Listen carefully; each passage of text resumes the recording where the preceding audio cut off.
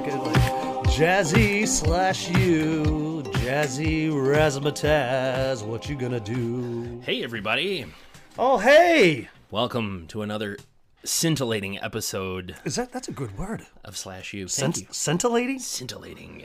All class. right, what up, copywriter? I like that a lot. We're going to dim the lights here in the classroom, light a candle, and have a nice, calm conversation. Touch each other's kneecaps. Maybe put Isn't on- that kind of sexy thing to do, is like touch kneecaps? Like if you're sitting close to somebody? Yeah. Yeah, I suppose. Yeah. Or- I'm very aroused on an airplane I'm quite a bit. I'm when going to I take touch off my Van slip-on. How does that feel, and Andy? rub against my leg. Yeah, you like that. I do.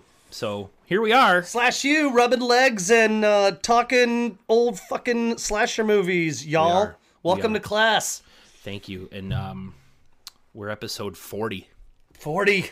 40, and we're back to our regularly scheduled curriculum. Yes, this week. that's a good call. And I like, that was very smart. Yeah. Episode 39, Q&A. Again, thank you everyone for those rad questions. And again, you know, kind of took some breaks there as the Damoses became and the Constants became one. Our wedded bliss. Wedded Bliss, and now we're back into the movies. Slash Yes. you. And in case you don't know Slash you think we're just a Q&A You're coming in at a good podcast? time. Yeah. No. Yeah. You think if we're a true crime podcast, go to hell. Oh God, we're anything but. We are a podcast that likes to talk about old, campy, sometimes forgotten, and sometimes not so campy, sometimes effing rad Yeah. slasher movies, but they're usually a little older, focusing on some years like 1977, 1988, And anywhere in between. anywhere in between. My name is Nick, And I'm Andy. and we are not cinephiles. Oh, no, we I are hate not. that fucking word. You guys know how much I hate that word. We are... Not experts by any means. We're just a couple pals that like to pop up with a couple beers and talk about watch these wonderful movies and talk about these wonderful movies. So you can either join us or not. It's up Yeah. to you. We watch them so you don't have to, but it's definitely more enjoyable if you've watched them. Is this our 4th of July episode? This will post on the 5th of So the- July. Yeah. As you hear this, it's probably the 5th of July. And like I was telling you off mic, if I get ambitious, I'll edit it tonight and get it ready Today is to the post. Yeah. So Happy 4th. Happy Happy birthday, 4th. America.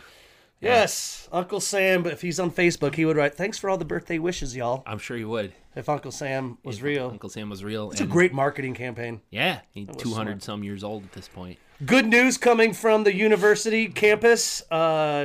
Nick here just really got excited that a screenplay that I wrote, that I had a reading with, and Andy was part of the reading. I think he played the dad in the first story, and Yeah. then Yeah, I was in the screen. Yeah, the screen. you didn't read it. It's a trilogy. It's like 3 parts of a movie. Mm-hmm. You know, 3 stories told in one movie. It's called Murder Cabin, and just got an award winner at 13horror.com. It's getting published digitally and physically. So Folks probably saw that on Instagram. yes, yeah. I know I don't want to talk about it much, but I'm very excited about it. I love the screenplay. It's got a lot of twists and turns, and it covers it's generational Time periods. Yeah, time yeah, periods. yeah. Thank you. The table read was a blast. Yeah, we did a table read for my birthday, and Andy and Cheryl, his lovely wife, That's right. and And your wife and a few other friends. came around. I just kind of read the action and Right. fade ins and whatnot, but it was great. We had fun, and there's some definitely intense scenes, and I think that's why the judges. That's what they told me they give you feedback, and they were like, there were some very intense scenes, some great kills.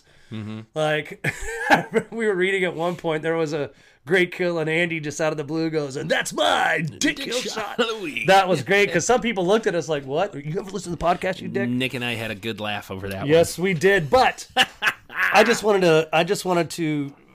I don't want to say like toot my own horn, but You should. Go ahead. I'm very excited about Well, this. it's an accomplishment. Yes. I mean, there's not a lot of people who can write a good screenplay, an award-winning screenplay. I'm an award-winning screenwriter. Right. You can say that, and you're not fucking blowing smoke. It's true. Just wait till a screenwriting podcast comes up to me later, Andy. Right. Thanks. You're just gonna. You know what?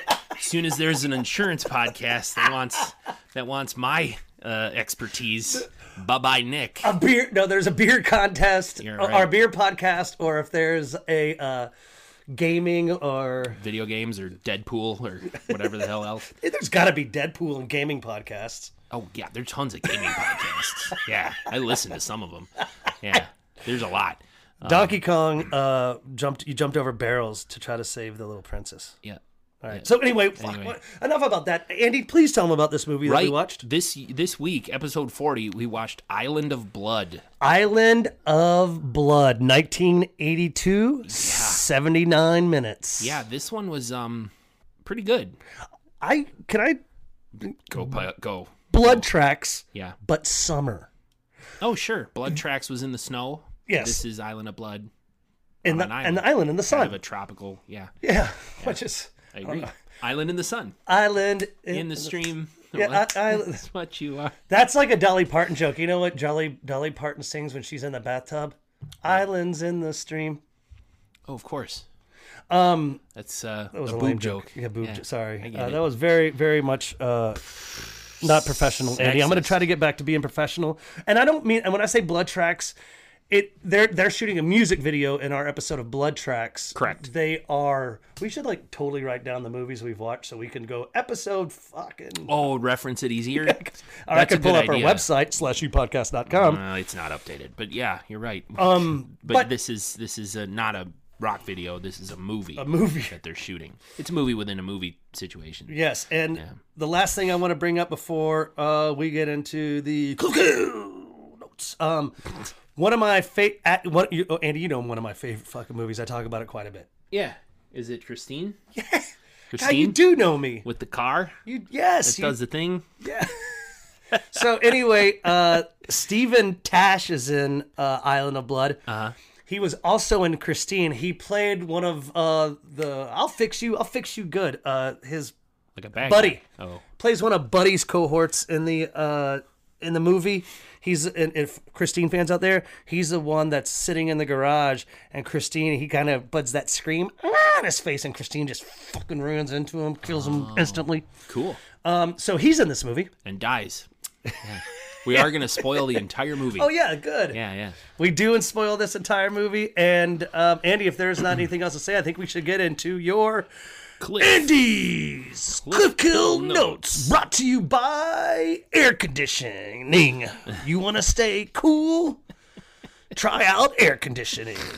Andy's Cliff Kill Notes. Go ahead, Andy. Air conditioning. So there isn't a tremendous amount of setup for this movie. Obviously, the goal with the Cliff Kill Notes is to set you up so you can follow along easier with what we're talking about. This one's pretty simple. A movie crew goes to an island to shoot a movie, but people start getting killed. And the killer leaves behind this tape recorder that's playing a song. And the song playing has lyrics that match how the person was killed. In a very catchy, annoying way. Yeah. Earworm sticks with you sort of way. The students will hear it, brother. Who's this killer? Why are they doing it? Hopefully we'll find out. I mean, that's it. Yeah, you're right. That's a great Cliff Kill Note, of course. It's a small cast of people because from what I understand, it's the actors that get to the island before first, the crew. Because they do mention it in the movie that the crew is coming on Monday, so they had the weekend to sort of talk through the script, do the table read, much like we just spoke about, and sort of get to know their characters, and then they're going to start shooting the next week. But the killings start happening, and hilarity ensues. And we mentioned the island that they're shooting on. I guess there's a old school that was there, and so they're filming they're filming on this old dilapidated school that's on an island. Yeah. Of course, we'll dive into that more. Andy, I will go ahead and bring up something that you sent me as our friends here, friends of the U, know that we talk about the movie as we sometimes watch it or before we watch it, blah, blah, blah, blah. Oh, yeah, we exchanged texts. You sent me like something that was, Nick, it's interesting movie, great kills, but it's definitely made for /U. Yeah. Great kills, though. This isn't going to win many awards. I don't even know if it did. But yes, very creative, good kills. I had some problems with the pacing. There were times where I'm like, "Jeez, just get on with it already." And And the darkness. Well, and some of the relationship between the characters, I was like, why are they acting this way? What is their motivation for being like this? I couldn't understand it, but there wasn't a lot of time for setting that up. As we introduce the characters, I can't agree more. As we introduce the characters, we can kind of dive into that a little bit more. Totally. The scene starts off, or the movie starts off with a scene where we are watching someone take a quick swim. And she has a little radio going on, and she's listening to a song, and she puts on her swim cap. Yeah. Takes one dive, gets out. That's it. She just wanted a quick dive. Yeah. Probably didn't want to fuck up her hair. Right. Probably had a Thus the swim cap. Yes. Yeah. Probably had a cocaine party to go to or something later. But she just wanted a quick dip. And so she turns off her little transistor radio, 80s transistor radio. It's, a little tape player. Little gray. Yeah. Cassette tapes, for anyone who doesn't remember. Prior to streaming, prior to CDs, there were these things called cassette tapes that were magnetic physical tape that needed to be rewound when you wanted to hear something again. Yes. You couldn't just skip tracks either. You had to fast forward or rewind. And when they got tangled, you'd take a number 2 pencil and stick it in the little eye hole and turn to straighten it out. Yeah. And when you wanted to record over a tape that you bought, you put tape over the holes, so then Scotch tape, so then you could you could own it and make it record your own. So this is all a cassette tape recorder. So she's playing a song, and this is what we're going to be listening to, students, as we go through. Oh, this song. Just real quick, it's just gonna So we're gonna go ahead. I need it stuck in my head.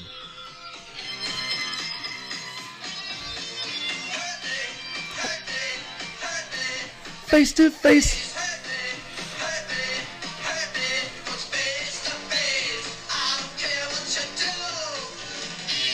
What's weird, there's a line too that's like, lonely as a child, you were wet and wild, you were selfish. So I thought that was kind of interesting. Performed by Factor 4. Right on, brother. Yeah, that's the song is Face to Face. And the earworm is going to go throughout the whole entire movie. So definitely. Face to Face. So anyway, the swimmer with the swim cap, she turns off the music sitting on the diving board. Mm-hmm. All of a sudden, we see a mysterious hand come through and hit play again. Yep. And it's, hurt me, hurt me, yep. hurt me. And so he just takes a fucking revolver, shoots her in the... Is it a revolver? Oh, no, it's a shotgun. Gun. Yeah, sorry, you're right. Yeah. I don't know much about guns, so me neither. But I know it's just the barrel of the gun. Is what so it is a shotgun, I would think, and just blasts her in the face, and she falls into the pool to die. Yeah, we don't get her name. We don't know anything about her. I labeled her Random Pool Girl. Random pool girl with a swim cap, and she gets shot, and that's how the movie opens. It's a cold open because then we have a wide shot of the island from the air. Yeah, you don't see the school though. And no, you don't see any buildings. Yeah, you really. don't. So the continuity is not the greatest. Yeah. But shocking for one of our movies, I know. Yeah. But in the title card, the words come up there in Italian. It doesn't say Island of Blood. It says something else in Italian. And I imagine it means Island of Blood. I have no fucking idea what it says. But it was. That's the title. That's the opening of the movie. Yeah, because it was filmed in the United States, but I think it also went under a name, Scared Alive. Sure. And it also went under a name, Whodunit. WHODUNIT, like all one word, Whodunit. So it had a couple names. IMDb says also known as Destino Fatale. Whatever, which means Fatal Death. Fatal Destination. Ooh. Yeah. I like that more. So... but it's an entirely English movie with English actors. Yep. Not English as in the UK. American actors. American movie, American actors. Yes. And, but, sometimes they like that. I mean, I think in the 80s, we had so much of this coming out that people would just eat it up. So, and Europeans and Italians and everyone across the pond. Yeah. That's how the cool kids say the across Atlantic Ocean. Yeah. Wanted to get in a piece of the 80s slasher motif or... what's happening. So we got an island, we got a cast, we're making a movie. Yep. We're going to meet Bert. He is the island caretaker, I would say. He runs the boat. He kind of is an ornery. If Will Ferrell was an old salt. Sure. He kind of has a Will Ferrell look. It is fair, yeah, and he's a grouchy dude hauling these folks back and forth from the mainland to the island on his little boat. He just doesn't like those Hollywood types. No. And he's approached by a real estate guy. Yeah, there's some exposition here between the mayor. It's the mayor. Yes, but we don't know that at the time. No, because Bert calls him mayor. Are you here as mayor? Oh, I didn't hear that line. Yeah, he says, like, are you here as the mayor? Or are you here as real estate dude? And he kind of looks like a used car salesman. He's got a slick suit on, and he's asking Bert about the people on the island. And he jokes with him, you know, you want to be in a movie? Huh? And Bert's like, shut the fuck up. Yeah, get out of here. And I'm not going to give you any information. The only information I'll do is $50. So, right. So he Bert's whoring or for $50, sex working himself out. For $50, Bert will tell him what's going on. I guess there's an old widow who's giving the island away to a church group for a school. Yeah, because there's a school on the island. Yeah, and the mayor / real estate guy kind of acts like he's a little regretful of that. He's like, it's a valuable piece of real estate. It's a shame it's just going. She's just giving it away to a church group. Probably make a lot of money selling it, and then he could turn it into condos or a resort. Totally. Or who knows? That's a nice piece of land. Yeah, and we also have a quick scene with is it before that or after that with our main girl BJ arriving on the beach on the island, where she's got a couple of dudes moving all of her suitcases. And she's like, it's weird being on an island, and these two dudes are moving her bags, and that's Jim and Phil. Phil, the Christine yeah, and Jim, who's kind of a surly. Yeah, kind of like a young Bert. Dude.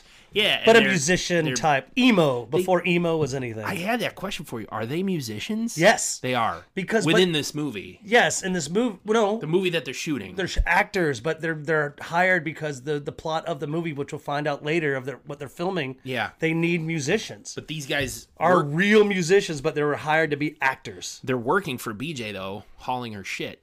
She's got all her suitcases. You know, and later near the end, she says they worked for me. Holy shit! Did you miss that? Yeah. But what was Taylor doing?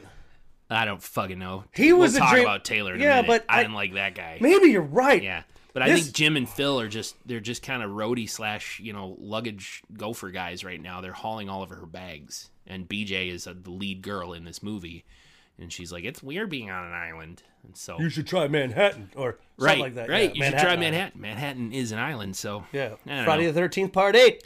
We've got the actors, all the other actors that are going to be in this movie within this movie. Rad Van sighting. There, a blue 71 VW van. Yeah. I just have to, you know how I love vans. And there's some dialogue over that with, I think it's the director and the producer. Yeah, they're heading over to the island. They're getting ready to go, and they're just like, I hope the crew's there. And like, well, the crew's coming later. The actors are all there. The actors are there, and that's where we get to meet some of the players. Yeah. Taylor. Sitting around getting to know each other. Yeah, Taylor's the singer guy with the dreamy voice. A little crazy, but that's what makes him dreamy. He's predisposed to talk of the end of the world. Yes. Kind of depressing. I didn't like him very much because he was unnecessarily hostile. And just kind of a downer. For a guy with an acoustic guitar, he seems like kind of a downer. And a voice that James Taylor would cry over. James Taylor, yeah. So, yeah, Taylor. His name's Taylor.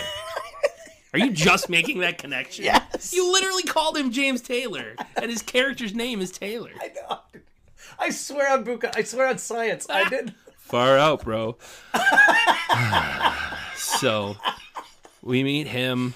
This movie, Nick, and I told you before we started recording, this was one of these movies where it's so hard to know people's names. Yes. And unless that you pay close attention, and you have to like rely on another character referring to somebody to learn their name. I hate that. Well, but at the same time, I don't want them to go around saying, I'm Bill, I'm John. Yeah. I don't need that either. Or they keep saying their name. But I dig it, but I need it. That's why I have to watch it twice. Yeah. To make sure, I do it for the students, I do it for you, but I got the actors' names okay, but you're teaching me so much about what's happening. Yeah. Like the mayor thing. I didn't know that he was introduced as the mayor in the beginning. And then the whole idea with maybe Jim and Phil aren't... I just thought they were hired to be musicians. And I remember they're picking up her luggage. But then I remember at the very end, she said, when she's sitting around... He worked for me. They worked for me. Yeah. So...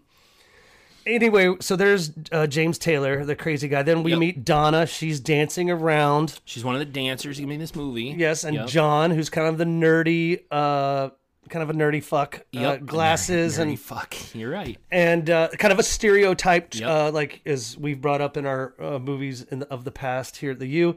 And BJ, who Yep. we mentioned, we'll go ahead and say she's kind of our final girl. Yeah, and there's also Rick, who is a stereotypical strong. He reminded me, he kind of looked like you at one scene. I was Oh. like, I paused it, went, Jody. That looks like Andy. She went, no, I did it myself. I forget. But I was like, holy cow, I might do a side by side Okay. and see what the students Rick's think. got a Boston accent. Yeah. And then Lynn, which is just spelled Lyn, who's on crutches. Yes, a true story. Did Fun you read the fact, story? Yes, I go did. ahead. She was actually injured. The actress who plays Lynn was injured prior to filming. Rather than recast her, they just decided to have her walk around on crutches and not even mention it. I think that's smart. You know what? I never questioned it. I was I like, didn't oh, either. this girl's just hurt. It didn't dawn on me, what happened to her? I was just like, Because that's how she's introduced. yeah, I accepted that she must have just hurt herself at some point and she's on crutches. Yeah, I mean, they didn't write it in. They didn't need to do anything. But yeah, it's a It real wasn't injury. vital to the plot in any way. Nope. She just was actually an injured person. And I think, are Rick and Lynn together? Yes, because they end up banging. I Rick, guess. the Boston boy, is kind of a player, I guess, if you will. Yeah. And He's a bit of a man whore.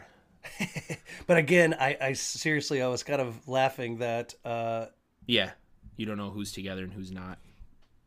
we're having some Little technical. technical issue. I think we're okay. You sound good. I know. I thought I was maybe I speaking. think it's a problem with the wire. Don't worry about it. We're crossing the wires. I do want to bring up that people really aren't too stoked on BJ because Yes. she married a sugar daddy who died and left her they say a lot of money, like $1 million. So the widow, Bert mentioned a widow who's giving the island to a church group. Is BJ that widow, or is that a different person? No, it has to be a different Okay. person because she's there just to film a movie. Right. Her first movie, she's been in commercials, but Yeah. They talk about her as if she doesn't have any talent. oh yeah, and the director notices this. So Yeah, those are the rumors. we also meet some of the band, and I wrote that in my notes, but now Yeah. I don't know. Jim mentioned that their careers are going nowhere and he's going to quit. And Phil says, but if you go back to LA, they'll put you away. Did you Yeah, catch so that? I know, but now that's why would you got to give us a backstory. Again, 5 seconds. Yeah. You could do a scene where maybe Jim's behind a car going like this. Pew, pew, pew. Yeah. He's got a laser gun and he's shooting at cops. A laser gun. Pew, pew, pew. So, right. Are they musicians? Yeah. Are they roadies, hauling shit for this movie? Are they actors in this movie? The movie that they're going to be shooting in this movie. Yeah. So, I mean, You're right. it Very is. confusing, a little bit. So the cast, a small cast, literally and figuratively, literally to the movie, figuratively to the movie that they're shooting on the island. Yeah. We have a weird scene with Jim and Taylor.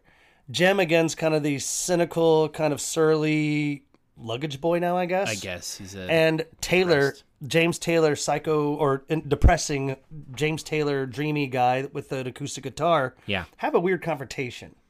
Yeah. I wrote down, why is the dude with the guitar such an asshole?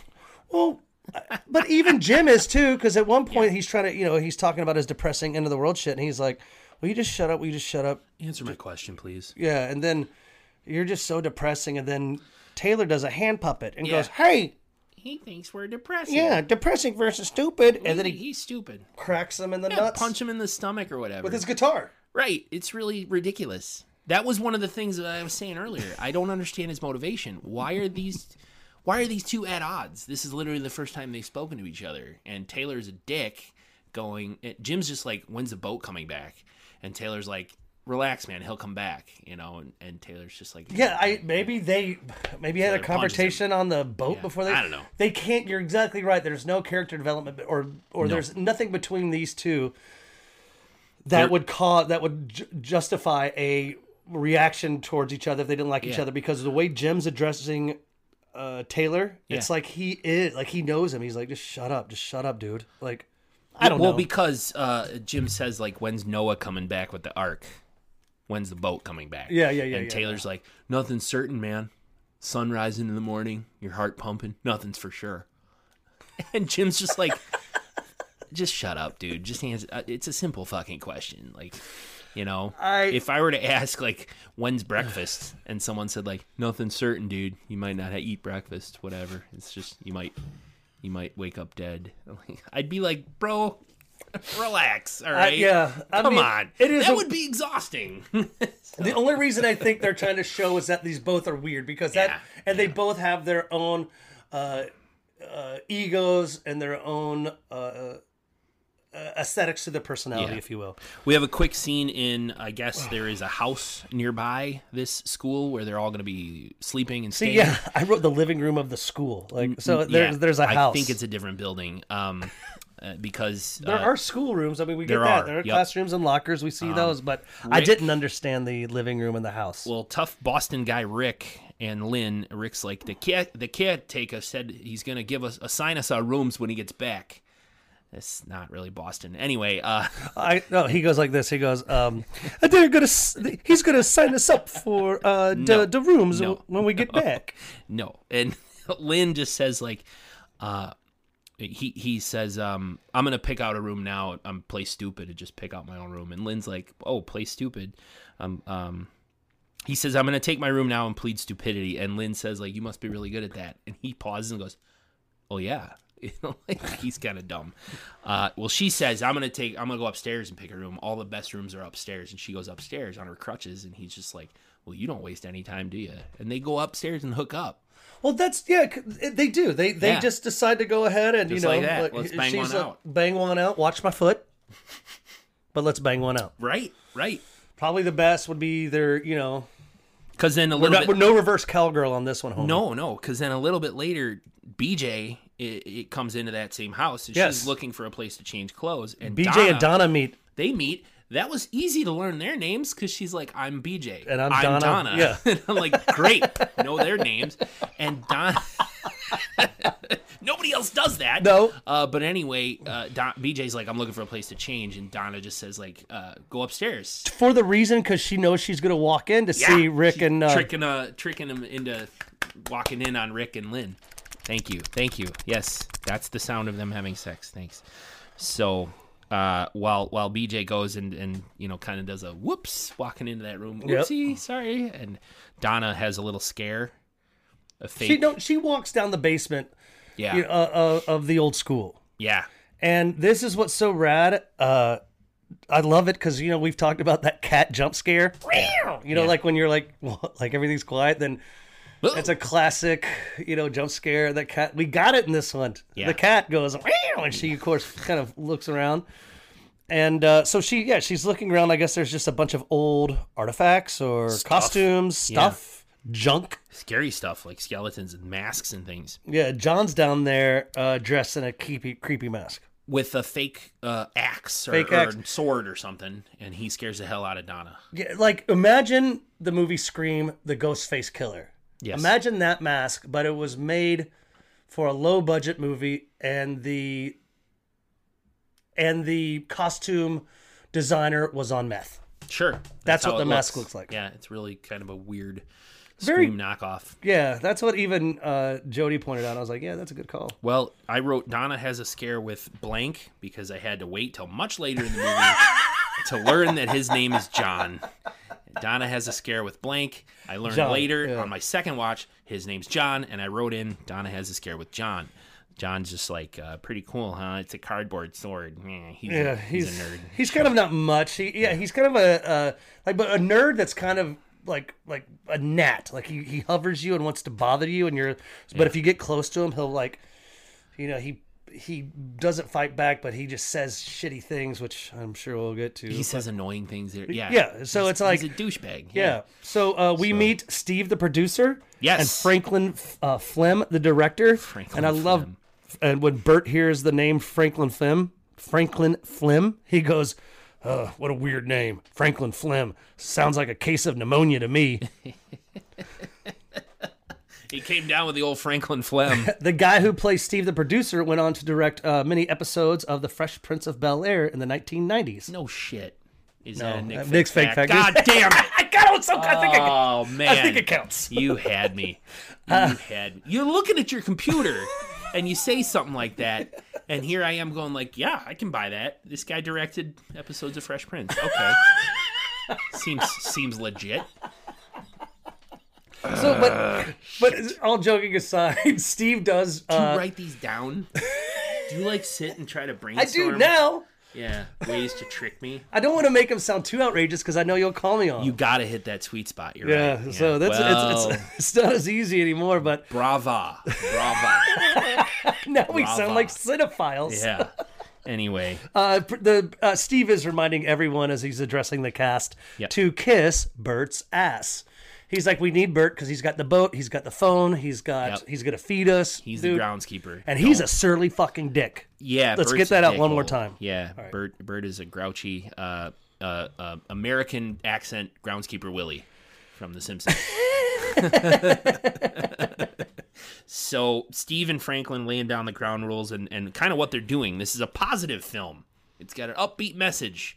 Whereas everything you see nowadays is all doom and gloom and how we're all going to die. Exactly. And of course, Taylor's like, well, yeah, man, we are. We're all going to die. And like, that's his thing. And they're like, keep it down. And he's like, can't go down any farther. You know, he's whatever. So they are laying out the rules. No drugs, no alcohol. It's going to be a positive, upbeat This film. Is the 80s, homie. Right. And yeah. So the director is talking about the movie, and it's BJ's character. So her character and her friends in the movie are putting out a rock musical to help raise money for music scholarships. Yeah. So doesn't that sound like, I mean, it's like High School Musical, but way more lame. I know that's probably doesn't sound like there's something more lame than High School Musical. This movie that they were trying to film. Yes. This movie they're trying to film would still be better than Hubie fucking Halloween. Oh, though. I'm sure. God, yeah, well, damn. Hands down. So Franklin Flem just says he wants to rehearse with BJ, and because they're waiting. They're waiting on the crew. Yeah, this is the also thing where they said the crew's coming in a few days, so we've got some time. Franklin and BJ go rehearse. I just wrote, she's terrible.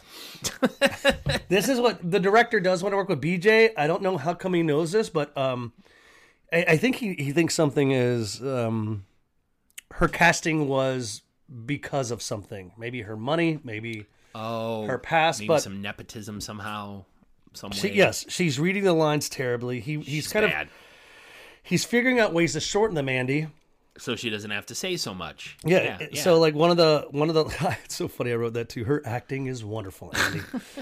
So he's like, let's just cut to one line. I need help. The script was overwritten. Yeah, that's just cut it to one line. What a polite thing to say. So Steve comes in to check. The producer comes in to check in with the director.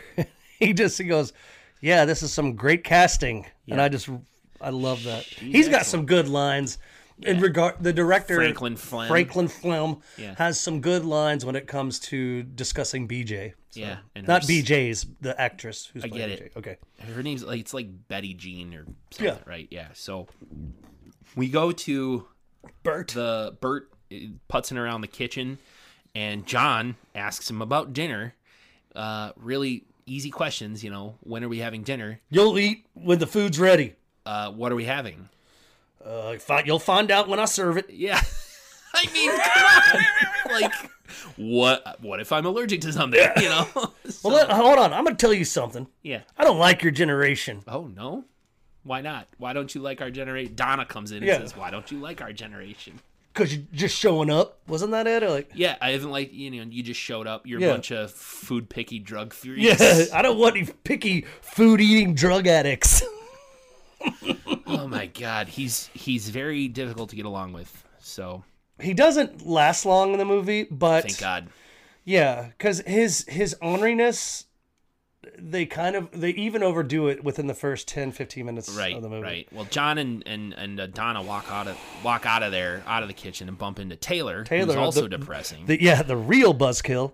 Talking about how the world's going to end someday. Do you know we have enough bombs on this planet to blow it up? Thank you. Yeah, he's like, so it was true back in the 80s. It's still true now. There's quite a few bombs on this planet. Yeah, man. And he's just like, everything sucks and everybody could die. We could go to war and blow up at any time.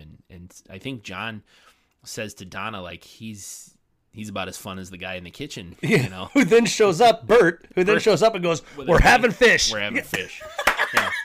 Okay, that was a good scene right there It's because I a little love funny, yeah, because he sneaks up behind Donna With a knife. with a knife, and she turns and is like, "Huh? We're having fish." one of the things I think they're doing, and as we see people die off, but we've discussed this a lot, Yeah, setting us up to who the killer is. Who is the killer? right. I mean, it Bert? obviously, yeah. So Bert's got a grudge against literally everybody yes, there. so you start your first thought is, well, they make it too easy. Is Bert the killer? But Yeah. we flash forward to Christine guy, Phil, who goes for a swim wants and to go for a swim. Yep, and he's going for it in the pool, but it's boiling. Yeah, he reaches his hand. I thought it was a whirlpool. No, it's you're right. It looks like it, but it's because he sticks his hand in there and he goes, "Oh, it's boiling." So then we hear, The boil music. me, boil me, boil me, face to face. Yeah, and from there's a POV of Phil, the killer, shoving him into the water Yes, and of course Phil drops in the water, screams, and and so I'm like, are they gonna because this is like the second kill, Yeah, and they crisp him up Yeah, as he boils up. So it was good looking, good makeup job that yeah, makes it no look like Savini, but still it's okay. he's boiling, and It's boiling, yeah. the music's playing. Boil me, Boil me, face to face. and our killer tosses the tape recorder into the pool. Yes. A lot of tape recorders. He has a lot of tape recorders. A lot of tape recorders. I don't know. The same model. He must have got them in bulk somehow, and so Phil's dead. Yep. And so the rest of the crew are sitting around the dinner table later, I would assume. They've discovered him. We discovered him. Lynn was the one that discovered him. Happened off screen. Yes. Yep. We find out that through Bert, he's like, that gate was locked and because the pool thermometer was broken. Right, the thermostat was busted. There you go. Why wasn't the pool drained? Yeah. And why would it start boiling just because it's a thermostat? Yeah, I don't know. I thought no, not a thermometer, thermostat. Yeah, All right. that controls the temperature. Here's the thing, Nick. Sorry. Yeah, the pool thermostat the pool thermostat go 212 degrees? That's the boiling point of water. Thank Could you, the thermostat scientist. go that high? Like in a normal, regular backyard swimming pool, in-ground swimming pool, No. can you actually turn the temp up to boiling? No. No, it's impossible. Like, that's ridiculous. I don't even think that saunas or I'm sorry, not saunas, hot tubs can get that hot. Like 212, that's literally boiling, and I don't think you could. Do that. No. The bubbles in whirlpools are caused by the air jets. Yeah. Oh, I didn't know if you knew that. No, I do know that because you can't boil live humans. It would be a serious liability hazard on the company that makes the hot tub. Shit. Very well said on our next podcast, Science, with Andy and Nick. In any case, Bert is getting the point across that the gate was locked for a reason. You should. So the gate was unlocked. If there's any gates that are locked, don't go in there. Yeah. He's yelling at everybody. Yeah. And they're all sitting around waiting for dinner. Someone says, I had a son named Phil or Will Farrell. Just kidding. Someone says, "Where's Taylor?" Like we still don't. He's not there. So Taylor, but that's where everyone's I learned Taylor's name. By the way. Oh, really? Yeah, the guitar dude. I started searching. Yeah. I just kind of started putting two and two together on IMDb because I love to know the character's name as I watch it. So sure. They're all freaked out. They're sitting around dinner. Yeah. Taylor's not there. Of course, Phil's not there, but everyone else. And he's like, Bert's like, okay, well, go ahead and eat up. And they're having boiled lobster. And Lynn turns everybody's appetite. Lynn's off. like, we're having boiled Phil. Yeah. Jim is bummed because Jim, if you remember, his BFF, he's bombed. I mean, his best friend, in my Phil's opinion. dead. Yeah, Phil's dead. I could see myself in the plate. He's looking at his plate. I could see myself in this plate. Yeah, that's so fucking deep, Jim. And Franklin Flem, the director, leans into Steve, the producer, and says, don't worry about the guy. I wrote him out of the script. It'll save us a bunch of money. He leaned into Steve and said, I wrote him out. Well, so he was then a part of the movie. Yeah, apparently he was supposed to be. But I thought they were supposed to be bag boys. Apparently they were going to be in the movie. There we go. I thought they were going to be cast as the musicians. And when Franklin sees that they're having boiled lobster, you hear him kind of gag like he's getting sick, and he walks out. And of course, Well, Lynn leaves. John can't take it, Franklin, and so Bert's like, you can't have seconds. Don't come down here if you're hungry. Looking for snacks. Yeah, looking for snacks, you goddamn hippies. Yeah. And then, Steve, the producer, holds up his hands like, I'm cool. I'm kissing your ass. Yeah, I'll eat. Donna's scared to shit him, so she picks up a piece of white bread. Yeah. But it's definitely a scene now that we know that Phil is dead. Then it's that night. They hear some music. And it's the music playing. So. Well, yes, as Taylor lies in the bed with a mask on. Oh, he's just strumming on his guitar. With a mask on. Yeah, he puts on a mask. I thought, is this part of the movie? Mask. Mysterious killer mask. That's true. I dismissed it because I don't like the guy. So I was and it was really short. But our song plays on in the night. Yeah. But it's the one that hurt me, hurt me. Face to face. Bert's hearing this and he's pissed. He's like, who the hell's playing music? Yeah, this hippie music. Yeah. Even though it's kind of more of a punk, because it's 80s, it's kind of more of that kind of New York Dolls kind of sound. But sounds a little rockabilly. Yeah. Maybe. I always thought it was like that perfect late 70s, early 80s kind of glam fun punk. But Bert does find the transistor radio. And the lyrics actually are foreshadowing here. At this part. Foreshadowing. Right, because the lyrics are spelling out ways that people will die later in the movie. Like, chop me, nail me, boil me, spear me, face to face, choke me, spank me, pull my hair, face to face. That's a song why do we go that way? It's a song by Exhibit. Choke me, spank me, pull my hair. Face to face. It's that's what I was getting at. Like, not a punk. It's definitely a rap. We do so. that does, and I guess that comes up later in the scene, where they. Yeah. Several people get out of bed. Rick. Yeah, they're BJ, Donna. Because of the music's loud and they turn it off. Everyone's looking for it, but do Donna and Rick Donna's like, hey. Sending out signals? Yeah, I need to go. I can't go back to bed. I need my back rubbed. I need somebody to rub my back. So Rick's like, well, hey, shut the hell up over there. Yeah, Rick ignores it. The signals. Yeah. He goes back upstairs with her, and then he apologizes to Lynn later in the movie. So Lynn and Rick are a couple. Right. Rick likes bubes, and Lynn and Donna wants Rick's bubes too. Sure. Yeah. Rick's a player. He likes to get around. So Bert does find the radio that's playing the song that wakes everyone up. He puts it in the chair, and as it rocks, they go to a clock, and then when they come back to the chair, it's gone. The radio's gone. It's 2 a.m. and the recorder is gone off of the rocking chair. BJ's awake and is in the kitchen, I guess, and all of a sudden Steve shows up out of nowhere. He's like, "You looking for this?" And she's like, "He has a flask or something." I thought it was like a fucking baseball clock. Yeah. And she goes, "Yeah, I am. What is it?" He's like, he says, "Are you looking for this?" Yes. And she goes, "Yes. What is it?"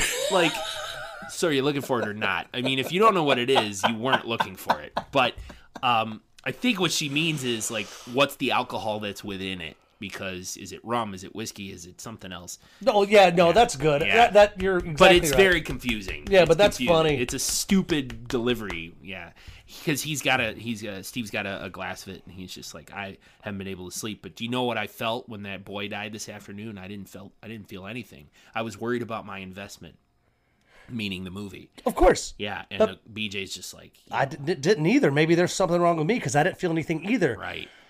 So when the end of the movie came, I was like, is that cahoots? But God, we don't know. There's a lot of cues. We'll bring the A's. So I guess after BJ says that she didn't have any feelings either, Steve just gets up and says, go to bed. Mm-hmm. Get the fuck out of here, woman. Go to bed, yeah. So in a way, she works for him. He's the producer of the movie, so I guess he can order her around, I suppose, as an employee. But yeah, I guess. But she is the actress. But then we hear Andy. We hear spear me, spear me, spear me, face to face. Guess what happens? It's the tape recorder. It's swinging. It's swinging back and forth above Taylor, who had fallen asleep with the mask on, and his eyes snap open, and he gets speared in the face. In the eye. Right in the eye. Yep. Eye to eye. No, face to face. But I just thought it was great. We heard that. Yeah. Especially the second time, I'm like, ooh, guess what's gonna happen? Yeah, you can kind of know. Yeah. The dreamy James Taylor motherfucker gets speared in the eye. Which I'm fine with, and to a certain extent, he's probably happy too, because he really seemed to be crying out for the sweet release. I like that, Andy. He wanted the sweet release of death. Your science, your copywriting, your emotions are really coming through in this episode. Thank you. Well, as a married man, Nick, I'm now more in touch with my emotions than I ever have been. So am I. Why do you think I'm wearing these Birkenstocks, dude? Thanks. Yeah. I'm just kidding. I think I'm wearing lingerie. Just kidding. I'm not. Ooh, let's do that. If we get over 1,000 followers in the next 2 days, we'll video and play the trumpet. Trombone. Sure. Okay. Make it happen, /you. Thanks. Next morning, John and Donna, quick exchange about the script. John's like, I'm one of the lead characters and I only have 4 scenes. And Donna's like, I'm in 1. And what? I don't know what that scene means. Yeah. It means nothing. She's like, I'm going to go get coffee. And he's like, get me some, then I'll help you. I'll read your part with you. Coffee. No, fuck. Because there is a Starbucks on the island, just FYI. Sure. And Jim is looking sullenly out the window. Because at a blanket that they put Phil in. They put Phil on the beach, covered him with a blanket. Jim's looking down at it, and John walks up and talks about reincarnation. Jim's not having it? Jim's not having it. He does say dead is dead, and it kind of reminded me of like the Pet Sematary. Dead is better. Yeah. But dead is dead, Jim looks at John and tells him, and John is like, I believe in reincarnation. He's not having it, so they have a little tussle. Yeah. Silly. This is when I come saying he's kind of a nerd that won't fight back, but he'll say he's like, oh, go ahead and beat me up and make me bruisey and bloody. I'm sure the director will love that for his lead actor. Yeah. Whatever, dude. Yeah. Taunt me. Face to face. Punch me. So we cut down to the beach. Steve, the producer, and Bert are going on a boat. They're taking the boat to the mainland. Taking the boat back to the mainland. Yep. They talk about the dead body that's right there on the beach. Of course, Steve, don't you want to bury him with? And Bert's like, no, let the cops deal with it. I don't want him stinking up my boat. And have you ever killed anything? And Steve said, yeah. A baby. I hit a baby. A baby deer with my car. Yeah, he pauses after baby. Yeah, that could have been so much better. You could say, yeah, I killed a baby. Yeah, baby deer with my car. Could you this motherfucker killed a baby? Because when he said I killed a baby, I was like, what? Whoa. I thought maybe they'd be like, I killed a baby. Yeah. Turtle. I was young and she was pregnant. I don't know. So So Steve admits to killing a baby deer with his car, and Bert's just like, it's something to watch something die like that, whatever. And they get on the boat. Meanwhile, Franklin. Yes. They are taking off on the boat, and going to BJ, the director, rehearsing again, and the BJ and the director Franklin are rehearsing again. Exactly. She's still bad. It was funny though. She asks if she could take off her robe because it's so hot, and he's like, "Yeah, sure." And she takes it off. She's got a swimsuit on, and he immediately kind of pauses because I guess is she good looking? But he just awkwardly is like, "I have to go to the bathroom." I'm going to be a few minutes. It's going to be a few minutes. And I was like, what? I wrote that line down too, but as they're going over, before she takes off her robe to share her onesie bathing suit. Yeah. They're rehearsing. And Franklin again goes, the scene was overwritten. Yeah. Because she just keeps talking. Terrible. And so she's horrible. So he's like, let's just shorten your lines. Just say this one line. I need you, make love to me, Rick. Mm-hmm. And she's like, well, I also have to talk about my uncle dying. My uncle dying. How's the audience going to know? How do they know my uncle is dying? Yeah. And he looks at her and goes, they'll know who's dying the moment they hear you. I was like, that's some good writing. I mean, I hope people caught that. It's a good one-liner for sure. And then the scene, so he takes off to the bathroom, I think, to rub one out because he saw her in a onesie bathing suit. No big stupid. deal. Yeah. So then we come back to Rick Andy. Oh. Because he looks so big much macho Rick with the Boston accent. Park the car in Harvard Yard. But he does kind of. I am going to do a side by side. But he's trying to apologize to Lynn, but they're not having it. I mean, Lynn, talks to Rick.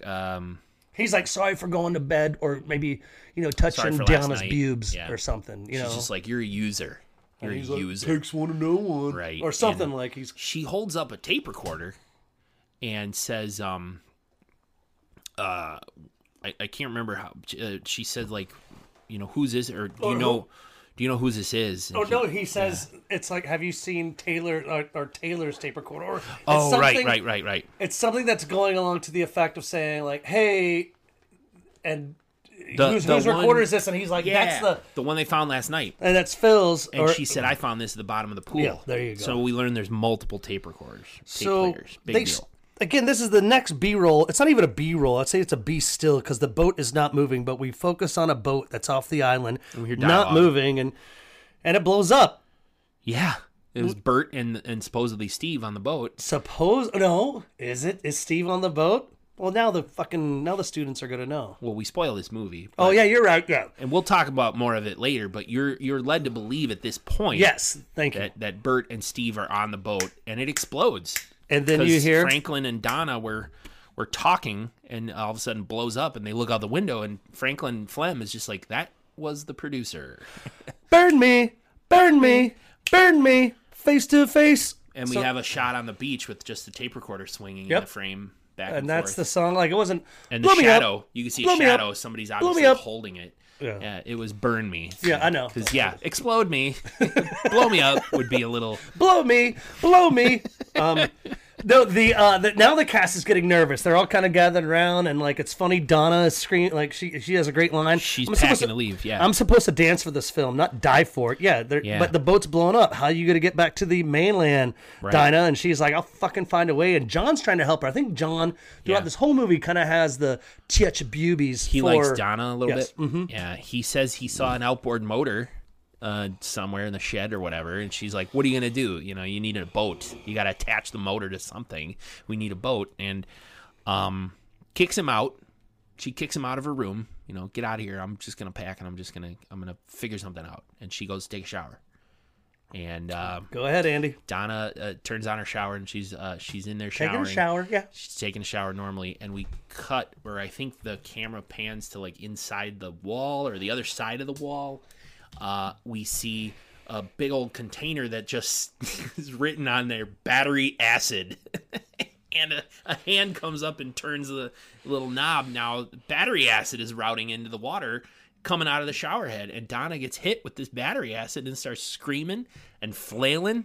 And she pulls the shower curtain down. Yeah, dude. And she's struggling to reach for the faucet. Her skin's falling off. Yeah, and she ends up dead from this battery acid flying on her. Great special effects. Like, I thought it was nasty. Yes. It's also my... Dick Kill Shot of the Week. They're back. Pew, pew, pew, pew, Dick Shot Kills are back. Andy's Dick Kill Shot of the Week. This was very much talked about on the internet. Like, if you look up Island of Blood... Yeah. You'll even on social media, it'll probably come also with the hashtag battery acid bath or battery acid shower. Probably. This was the kill. She screamed, and it was funny to me, Nick. No one came to her aid. No one kind of heard her screaming. And because they discover her body later, way later. Yeah, and but she's screaming as she's flailing around, dying in the shower. It's funny as we talk about our kills. Like you were like, Nick, is that yours, homie? And I was like, mm-hmm. I'm good. Okay. I was like, no, because we'll get to mine. But you would assume, like, I kind of knew, like, if this other scene didn't happen, we definitely would have just made this Nick and Andy. Yeah. I think we've only done that once. That's true. This is a pretty good time to quickly explain Dick Shot Kills because we like to do it every so often. Sure, Dick Kill Shot. We're in season 3 now, and this is episode 40. Nice round number. For those of you who maybe haven't heard past episodes of Flash U, each of us has our favorite kills of the week, and we call it our Dick Kill Shot. Dick Shot Kill. Reason being, which one is it? Is it Dick? Doesn't matter. Okay. Points are made up, and the score doesn't matter. We go back, all the way back to Slash U episode Primero, the first episode of this podcast. The very first. We were recording on an iPad. That's right. Splatter University was the movie, and the first kill of our first movie was a guy getting stabbed in the dick. Yes, Dick Kill Shot. And in that movie, that was Dick Nick's. Shot Kill. Yes. That was Nick's favorite kill. It was. And from then on, we decided, all right, our favorite kills are going to be called the Dick Shot Kills. We got to figure out, because there's got to be a hashtag for Dick Shot Kill or Dick Kill Shot I'm going to take a vote. I think that's what we're going to do on our socials. Okay. I'm going to say, do you think like a better tell a little story real quick and do the voting on our stories? Uh-huh. And then say vote dick kill shot or dick shot kill. You really want to decide? Because I really am fine just to like you guys debate it, figure it out yourself. Do I ever say? I always think I say dick kill. You do. Shot. Yeah, and I sometimes flip it just because it's a dick shot, then a kill. Sure. Oh, right, you mean a camera shot? Yeah. Well, I like getting punched in the dick as a dick shot. Oh. So.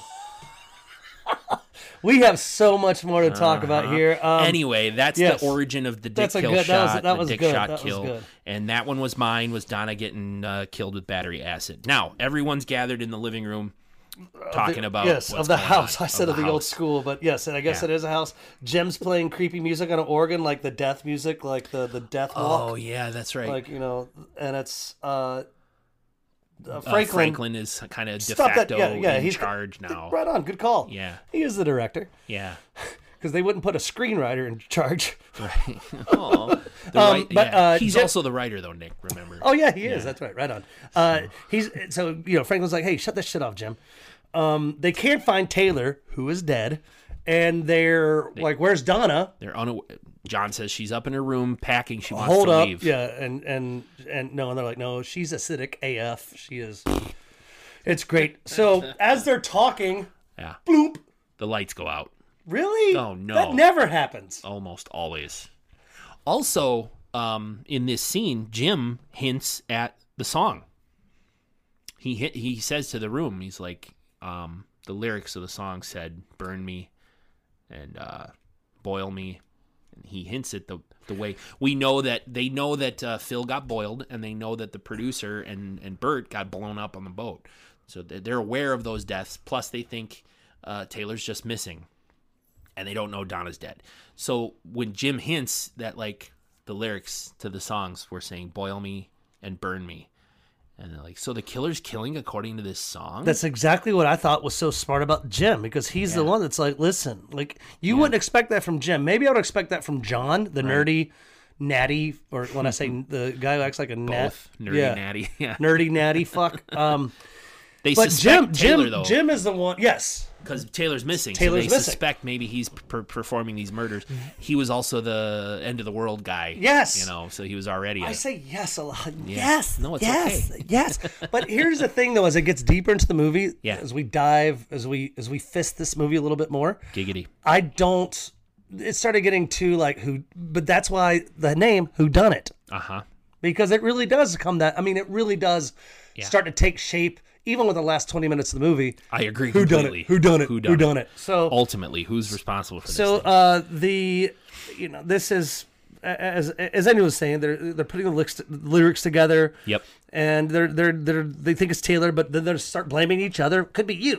Oh, who done it? So they decide to lock themselves in. Let's all go to our rooms and wait overnight while we wait for the crew to show up tomorrow. Right. John, of course, is like, oh, wait in my room to get killed. It's like, just fucking do it. We don't have really any other choice. If we all go to our rooms and lock the doors, we should theoretically all be safe. And they split up to go, but Jim and big guy Rick, who looks like me, you said, decide that they want to look for weapons. No, they don't like each other. They don't, but Jim was like on his way to the kitchen, and Rick's like, where are you going? Yeah. I'm going to look for weapons. And Rick's like, I already checked, there aren't any in there. And Jim's like, well, there might be some up at the school. And he goes, and Rick's like, where are you going? No, and they kind of chases him, and it's kind of a little tussle/chase. Yeah, that's what I'm saying. A chase ensues, a tussle ensues. Yeah. They look for weapons. It's dark. You can't see shit. This scene drags the fuck on. Yeah, I didn't like it very much. I think this scene is the reason they could have made a major motion picture has to be over so many minutes. Oh, because this scene drags the fuck. When you mentioned fast forwarding, I was like, it has to be this scene. Yeah, I jumped ahead a little bit. The nice part about watching it on, I don't know if it's my TV or if it's Tubi, the service that this is through. Wink, wink. Clicking the button skips it ahead by about 10 seconds automatically. It's Tubi. Very nice. Jim finds a knife, and Rick finds a stick. At first he finds a stick, but then he finds a nail gun. Foreshadowing. Remember how the song earlier in the movie sang "Nail me," and not in a fun sex way. Yeah. It means no, literal I got it. nails. I love it though, because it starts getting creative. This is like when it starts getting juicy, even though juicy fruit. Even though there are some scenes that get a little too dark and drag on. Right. It starts getting pretty rad. As our Rick Andy finds the nail gun. Yeah. BJ and the director hang out, and he's kind of bummed out. They're in her room, I think. Yeah, right? And she's in a nightie. She's, her boob is hanging, not out, but it's like side boob, kind of like, hey, what's up? And he's like, this old dude is looking at this young actress, which I know is, let's not even bring up Hollywood, but he's like, hey, let's do some work to, work on. Yeah, we'll improvise it. We'll improvise a scene. Yeah. She's like, how about the love scene on the beach? He's like, that's a good one. Yeah. She's like, quit using this as a cheap distraction. So she just says, fuck it, let's go. Here's my question, brother. She jumps on top of him, gallon on. The moans start happening, which John hears as he's walking around with this candle. But is she giving a massage, or are they having sex? Right before this, when she said, stop using this as an excuse, she had a candle in her hand. Did you notice that? And she just says, like, stop using this as an excuse, and goes to blow out the candle and doesn't blow it out. She has to blow it out twice. Did you notice? Oh, no. She had the candle in her hand, and she's like, stop using this as an excuse. And the candle doesn't go out. And so she goes a second time and blows it out. I was like, what? Fucking yell cut. Take that again. Blow it out on the first try. They needed every second to make this a motion picture. It was so awkward. Let's if you can capture that, like on a what the fuck, boomerang, and put it on Instagram, I will. It would be funny. I will. AF. I will. So yes, you're right. Then, like you said, down. they start to. I think they're having sex. Because John, the nerdy guy, is out in the hallway. He at first had been knocking on Flem's bedroom door, and he wasn't there. Mr. Flem. He's now at BJ's bedroom door and can hear Mr. Flem and his great acting going, oh. But she's going like this. I think they're supposed to be having sex. I think she's giving him a massage. Or are they they're acting out the love scene, and he's just going, oh. And all of a sudden, a knife comes through from underneath and stabs through him and comes out his chest, and he's dead. I thought it was going to be a twofer again, which we've seen 1,000 times. We've seen a couple of twofers. Yeah, that's 1,000. I'm over-exaggerating. But, we have seen, where a knife goes through. Again, very... I think my favorite one still to this day is the Prowler, when that double kill in the gazebo. I thought that was pretty good. With the pitchfork. Yep. That was a good one. But this is just a single. This is a single kill. It goes through Flem. BJ through director Flem, not through snot. Director Flem. Yeah, not the mucus in his throat Flem. Anyway, she runs out of the room, Nick. Yeah, she just jumps up. Why doesn't she run farther? The guy just got stabbed from underneath the bed. She just runs out of the room and is like, oh no. Isn't there someone in her room under the bed stabbing upward? Why wouldn't she run for her fucking life? Well, I thought she does because I thought she does because she does eventually find Rick and Lynn, but again, you're missing the most important. The most important part. Yeah. me. Clearing the phlegm. Got it. Yeah. Stab me. Yeah. Stab me. That, yeah. Stab me. Face to face. Yeah. He's poked through the bed. She jumps off. But I just didn't get how she didn't run very far. She ran out of the room. She finds the radio, and she finds Rick, and she doesn't trust him. But Lynn is comforting her. Yes. John comes walking up like, what happened? And Lynn's like, go find that music and shut it off. And John annoyingly is like, why do I have to do it? And she's like, just go do it. And so John goes to find the music. Rick comes in with his nail gun, and Rick's like, we got to stay together. You should take BJ up to the school and they all lock split yourselves in. Lynn says, no, you take her up to the school. Yep. I'm going to go find Donna. And she does find Donna. She discovers Donna dead. Same track. Acid Burn bath. me. Yep. Burn me. Burn me. Face to face. And goes to walk out of Donna's room and face to face with Jim. Good call. And she had the nail gun. Rick had given her the nail. She dropped the nail gun there in the floor. But why is Jim? We know he's not the killer. I mean, we do find out later, but Yeah. Okay, now they're making us think Jim is a killer because he's creepy as fuck. He is very creepy at this point. But I would think even my creepiness would be like, hey, Lynn, are you okay? Like, even if I'm grabbing your neck, I'm caressing your fucking neck to make sure you're okay. He says something like, where's Rick and BJ? They're not going to stop. They're not going to stop this killer. So this is very important. Rick thinks it's Jim. Jim thinks it's Rick. That is the dynamic of this movie right now. Those two, because those two are kind of like our dudes. They're like our 1980s, They're both scary enough to be performing these killings. Yeah, because Taylor, they got rid of Taylor quickly. They got rid of Bert quickly. And we know John's just an annoying nerd stereotype. There's no, I knew right away. Like, even the first time I watched, I was like, there's no way that fuckbag is killing anyone. Right. So, Rick and BJ barricade themselves in a classroom as Lynn was discovering Donna. Yep. So after she discovers Iskana, her fucking crip ass, she hobbles down. She's still on. She hobbles down to the classroom they're barricaded in. Yeah. And they all don't know what the hell's going on. Right now, I'm starting to get confused too, Andy. I'm like, they don't trust each other, but they still have to hang out together. Well, Lynn explains to Jim, or explains to Rick, Jim says you're doing this. Yeah, who's doing the killing? Rick's like, he's nuts. It's, he's the one doing it. They kind of, I guess, tentatively agree that it's Jim and that they're going to, hole up and stick together, the three of them. But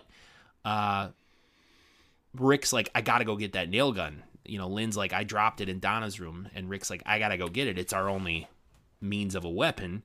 You stay here with BJ. And BJ's like, no, I'm going with you. Lynn. What? Lynn's on crutches. You stay here. Why? I don't understand all that whole Scooby-Doo thing, or I got to go with you, that 80s thing. Yeah. Why don't, no, stay boarded up in a classroom. I'll be right back. So Rick goes to get the nail gun. With BJ. They leave Lynn, but BJ ends up getting scared by some newspaper that blows in her face or something. And she's like, oh, God. It's true. That's what happens. Literally a newspaper blows up in her face. And Rick's like, listen, just go back to the classroom.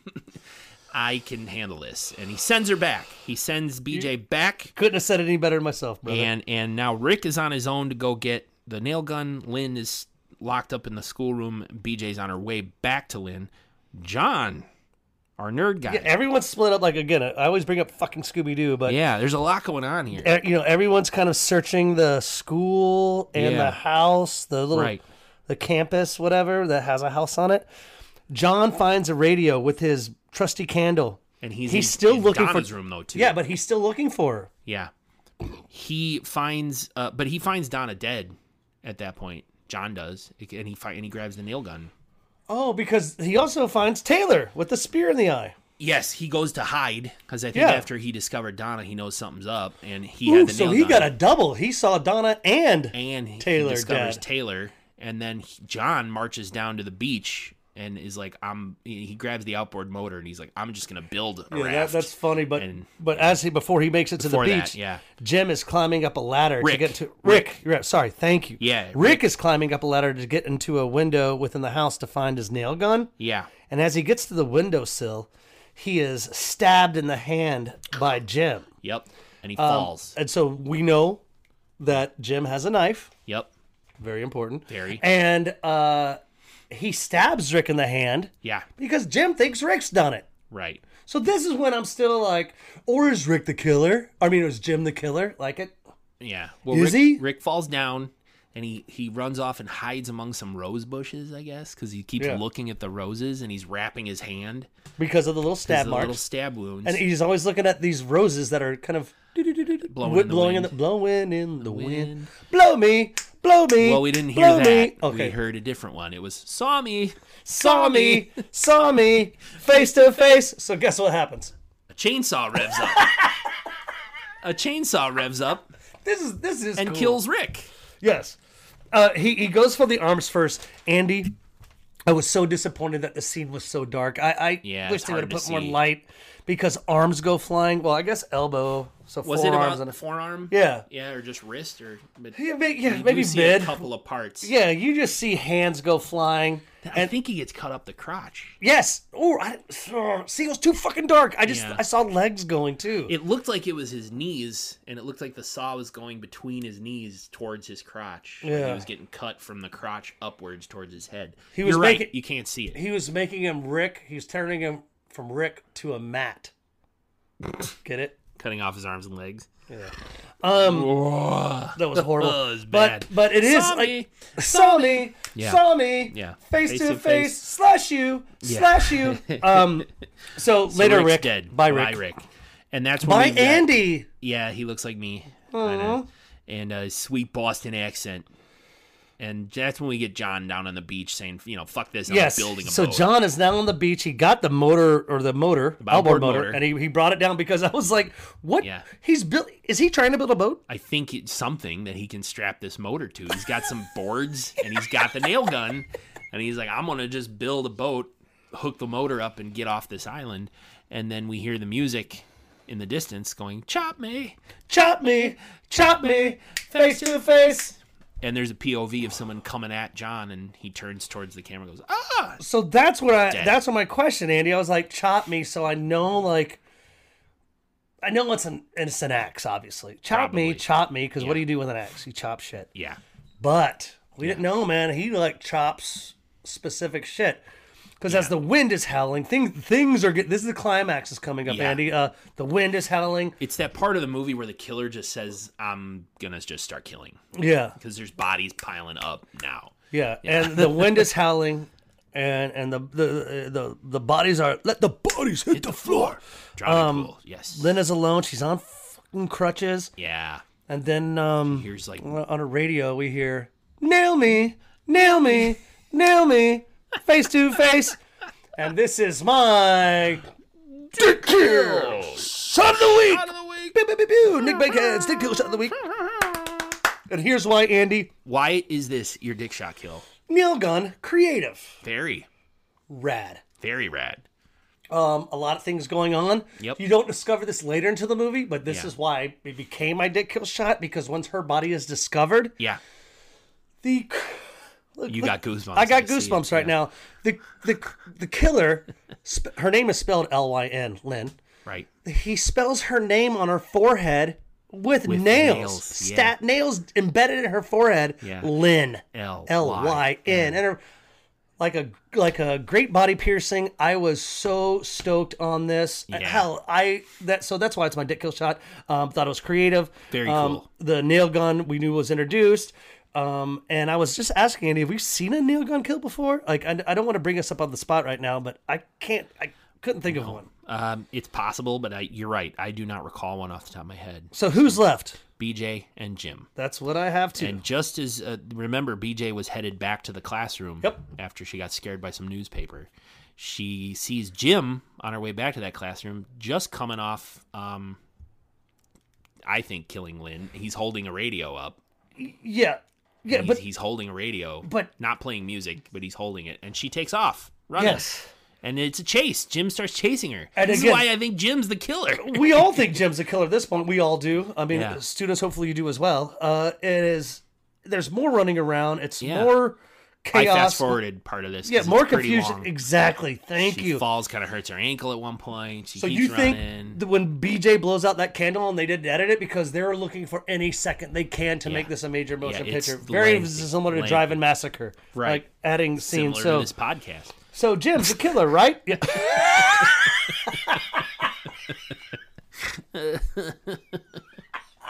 Oh, shit. Anything you can do to make it longer. Very much like Nick's penis. No, I'm kidding. Ooh, giggity. Oh, that was good. That was funny. Much like this podcast. Right. But is Jim the killer, Andy? He is, right? It has to be him because he actually eventually gets her. And he gets her pinned. And he's calling for her creepily, like, right. Wouldn't you, like, if I wasn't the killer and I was chasing, I'd be like, Andy, I know I'm a fucking weird. I'm not the killer. It wasn't me. It wasn't, like, but he still wants to be like, creepy. Like, BJ. Warriors, come out and play. Another great reference. He ends up pinning her down, and he's got the knife. And it looks like he's going to cut her throat or something. right? Because then all of a sudden there's a shadowy figure enters the scene and shoots Jim with a couple of nails. Oh, that's right. Out of the nail gun. Jim turns and throws the knife at this figure, and Jim falls over dead. Too dark, but I'm so glad you got it. For Right. me, he throws friends. it, and the camera cuts to where the knife has hit this person in the torso, kind of their lower like abdomen area, and it pans up, and it's Steve, the producer. He's alive And well. and well, but he's been hit with a knife. Oh, sorry, yeah. Yeah, and he collapses. Wait, I got a question, though. Yeah. If he was... He saves the day. He saves the day, but everyone thought he was on the boat. Like, so, like, Yeah. there's no... We'll get to that. Yeah, Did he jump in the water right before the boat exploded or and he was- swim ashore? We But don't no, know. it's because it's so quick. You're not... Yeah. Well, yeah, okay, we don't know what happened on the boat. In You're any right. case, he's injured and he collapses. We cut to morning. It's Yeah, next it's day. morning. Now it's daylight. fucking light, thank And God. the mayor is there with the cop. police, yep. Just one police officer. Very strange for, there's 8 people dead, but there's one police officer. And the police officer says, we found this, and it's a tape recorder. It's a tape recorder. And it's a confession from Jim. A confession poem. Yeah, well, what does he say? Did you write it down Yes. by chance? Sort of. Well, go ahead. It's, I stabbed them, I nailed them, I burned them, face to face. Yeah. I chopped them, I shot them, I fucking stroked them off, Yeah. face to face. No one left. No, yeah, and no one's left, and I guess I can go ahead and admit it because no one's left. So you think it's confession tape, laughs confession a little. poem? Yeah, he The cop laughs a little. says, "Is this that guy Jim's voice?" And BJ says, "Like, yes, it is." It is. Did you know he was a psycho? And she says, "Well, I knew he had a mental breakdown, and he must have been in an institution or something." She said, but he also worked for me. That's where I learned that he worked for her. And so the mayor says, like, "Where's the producer?" And why is the mayor on the fucking I don't know. killing scene? The But- mayor is like, "Where's the producer?" And the cop says, they just loaded him in a So chopper. this is- he almost bled to death. So producer Steve's alive. Steve's alive. He's on a chopper going to the hospital, almost bled out. Yeah. He's fine. BJ, final girl. The mayor is the real estate guy. I have this obviously written right here in the last of my notes. You had that in the very beginning of your notes. Yep. But this is when I thought that I thought there was going to be a twist with him involved. I don't think so, because the mayor's kind of looking around and he's like, "No one's gonna want this place after this." So his massacre. luxury shit. And then he's like, mayors do it. A church group's not gonna want this place." Small city mayors, small town mayors, like not big city, like, Right. the mayor of Chicago doesn't have another job. No, Yeah. And the mayor of fucking Miami, mayor of fucking Atlanta. they're mayor. That's Yeah. it. Yeah, this guy's also a real estate mogul. Yeah. Apparently. And he comes to the realization that whatever church group that was gonna take this place is probably not going to take it now, since there was a whole bunch of murders here. So he's like, "Yes, I get it. I'll probably be able to sell it for a lot of money or put on a resort, whatever." So he's happy. Yeah. So I guess we go like a couple. I'm not gonna say. Time goes by. Yeah, time goes by. ... Right. They don't tell us how long, but it's long enough where we see BJ and Steve, the producer, lounging by the pool, assuming it's at his house. Are they a couple now?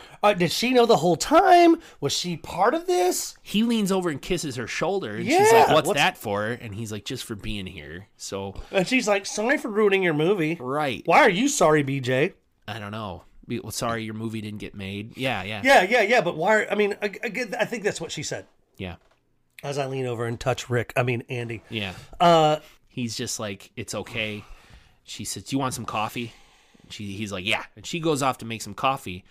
The phone starts ringing, and Steve's like, he gets up and he goes inside of his like private screening room to take the phone call. And he's on the phone with somebody talking about, like, "Of course, I have it right here." And he flips on a projector, and it's footage of all the killings. And he's talking to so-and-so, whoever it was on the phone, like, if the buyer, this is the best footage of real killings you're ever going to get. He's making a snuff film. Yeah. We And he find says out that if the buyer wants exclusivity, he's going to have to pay double. Yeah. So So was Steve the mastermind behind all this? He orchestrated the killings so he could get them on tape? that's what we have to assume. But I guess he had to fake his own death. Yeah. But then BJ comes in right in the middle of the call, and Steve Why are you starts, in this room? "You told you never to come in here." And she confronts him, of course, and says, like, "Why kill everyone but me?" And he's just like, "Why not kill you? I don't know. I'm going to have to kill you now, though. And she takes a gun off of the wall, the shotgun off the wall, and he's like, BJ, I wouldn't keep a loaded gun in the house. Come on, put it down. And Such she's a like, stupid scene. she cocks it, and he's like, come on, it's not loaded. She shoots, She clicks. points it, and click. and he says like, go ahead, shoot me. No, it clicks once, brother. Oh, I thought she was Maybe, pulling back whatever. the hammer. I thought she was pulling back the hammer because he says, shoot me, and she shoots him. And he does, yeah. And there's a gunshot, and then we roll credits. Roll credits. Was that What the hell? Was that the gun from the start of the movie? Ooh, Nux going over the table here. Because it looks like it could be the same That's gun a good from the call. start of the movie, and maybe he didn't know that it was loaded from the beginning of the movie when the girl in the swim cap. No, got he knew it killed. was loaded when he killed her, if that's the case. But he's telling BJ it's not loaded, and then he's like yelling at her, "Go ahead and pull the trigger. Go ahead." Maybe he forgot it was loaded, because then aren't they usually double barrel? One kill, one kill? And Well, then not you would, all shotguns are double barrel shotguns. Okay, well, This is a single barrel gun, and I think it's a rifle. the end scene was too fast and too confusing for me. I thought BJ was involved. Steve, I guess he's the killer. Was the mayor involved? I guess not. Like Steve apparently. the mayor should have been involved and said, "We'll Yeah. make more selling this property Yeah. than we would off a stupid movie, dude." That's the other thing too. BJ even said to Steve, like, "How did you get Jim to confess?" And Steve says, like, "That wasn't a confession. I wrote him an audition." And so when Jim's voice was reading about, "I killed them, I boiled them, whatever," he thought he was auditioning. Yes, it was an audition tape. He wrote that for an audition tape. Made it seem very like good. it was a confession. So it's very. And again, I really showing think that- Steve's the mastermind here. Showing again that Jim and Phil were both. Sorry, I got excited here, I friends. bumped the mic. Jim and Phil were actors in this movie. Maybe that's the biggest discovery of this fucking film, Andy, is that we were always questioning, are they just roadies? Mm-hmm. That was an audition tape for him. I don't know. Hey, Well. but on a scale of 1 to 10 knives with blood on the tip, would you say that this is definitely, I think it's worth watching. I agree. Yeah, I agree. And after you've listened to this podcast, you're going to follow it a lot better.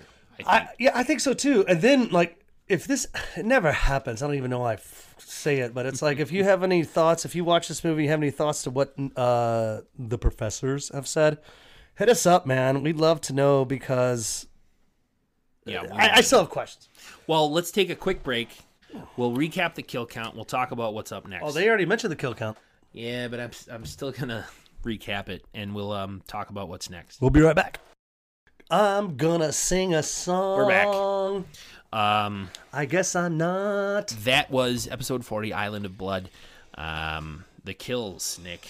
I'm gonna go ahead and tell you there were 8, right? Yeah, because the cop mentioned it at the Yep. end. Random pool girl shot Phil, your guy from Christine, boiled. Yes. Taylor, speared. Bert the caretaker, explosion on the boat. Yes. Donna, battery acid shower. That's my dick shot kill of the week. Dick shot, whatever. Dick kill of the week. Just, that's it. Mr. Franklin Flem, the director, just stabbed. We have Rick, the big guy, sawed in half. The Andy of the movie. Yeah. There's John, I guess, was chopped. Chop me. And then Lynn, your dick kill shot of the week. Dick shot, kill of the week. Nail me. Nail me. Nail me. Nail me. that's- Face to face. That's That even sounds even more creepier. Like, nail me face to Yeah. face. Like, look at me while you nail me. right. Well, that's actually 9, and then we count Jim getting killed by nail gun by Steve, the producer. That's 10, and then we assume if BJ shot Steve, that would be 11. Wait. So how'd the cop get 8? Well, he didn't count pool girl probably, so that would, and then yeah, he must have been counting Jim as well. I don't know. So Holy shit. or it's a continuity error. God forbid that happen. He's saying the wrong number. I mean, that happens in these movies. This movie had a $4 million budget. Really? No, another You Nick lying Spade. Yes! fucking piece I of can't believe shit. I got 2 in this one. God damn it! Yes! $4 million. 1980, whatever. That's like 16 billion nowadays. Yeah. Just print more money. It'll be fine. I don't want to get into politics, but Oh, just dude. print more. We'll be fine. That's fun. But you're right. You're right. The cop said, "Oh, this guy butchered 8 people." But when I count, it's if we count Steve getting shot right at the roll credits, that's 11. So, but they didn't know about him. No, that's true. And the pool girl, They didn't know about him. they must not have known about her. But anyway, that's my count. I can't. So that's still 9. Yeah. We're going to talk about this, I can't and then maybe avoid we'll as we get into our next movie, Yeah. we can do that more. Hey, Andy, I think we have a good one for next week. Yeah, what you Hopefully, got? We've got Slaughterhouse, 1987. Slaughterhouse. Slaughterhouse. Can't spell slaughter without laughter. Hey. That's the old joke. Yes, that is a horrible joke, but I'm kidding. I love you. This is Slaughterhouse, 1987, 1 hour, 25 minutes. This looks like a good one. I like the poster, the art. Yeah, it's it got is. a really big kind of fat dude with a huge meat cleaver. Can I go into that real quick before you do the Yeah. little? He was only 5'9". This actor who plays up. the Really? Yeah, this is Not a fake fact. No, and so he had to stand on crates, had to stand on to make himself tower over more, like a Tom Cruise thing. Tom Cruise. Tom Cruise is a short dude. Yeah, and so he always wanted to lift in his shit or make him look bigger than his heroine or It's his. the thing about Scientology; it doesn't make you taller. Yeah. So, anyway, Fuck them, face to face. synopsis: the owner of a slaughterhouse facing foreclosure instructs his obese and mentally disabled son to go on a killing spree against the people who want to buy his property. So, yeah, they make a point of pointing out that this kid is mentally disabled or intellectually slow, and he's also very obese. And so Dad just says, like, "Yeah, son, go kill him." I am interested in this because Available on Tubi. or for free, or you can rent it. I love Tubi. Island of Blood was on Tubi. I don't know if we mentioned that, but we're mentioning it now. Oh yeah, Island of Blood's on Tubi. I'm going to look for them to sponsor us because they are rad. I can't wait to watch Slaughterhouse with you, brother. Yeah, And that'd be a good one. I don't really have any shout outs, but I would say just if you do listen to this, follow everyone that we follow on our Instagram, because you can find us on Instagram at /u_podcast. And if you're confused and you don't remember the underscore, you can still go to /upodcast.com. That's right. And it's all there. It's all there. I'm going to take some time this weekend over the, we record on Thursday, of course, 4th of July, holiday weekend. I'm going to maybe do some updating on that old website there. Because Andy's heading to the Northwoods for the Independence Day. No. For what? Aren't you doing the Muskie Madness fishing tournament? Bloodhook. If you listen to Bloodhook, you'll get that joke. As you hear this, I will have we'll be probably coming home from the Northwoods of Wisconsin, because this will come out on Monday, July 5th. Happy birthday, America, and I hope you all had a safe and wonderful 4th of July. We here at /U love you. Thanks for listening. Anything else? Yeah, I don't really love them. I just want to go to a closet and feel them up. Oh, like the 7 minutes in heaven type of thing?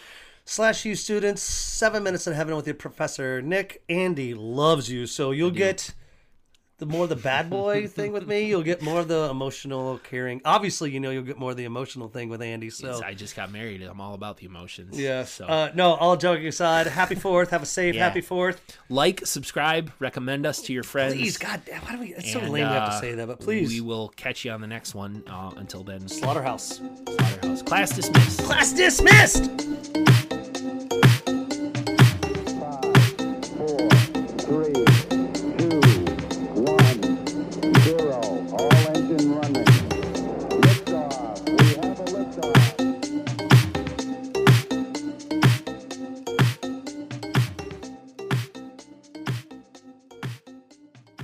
Fuck me. Fuck me.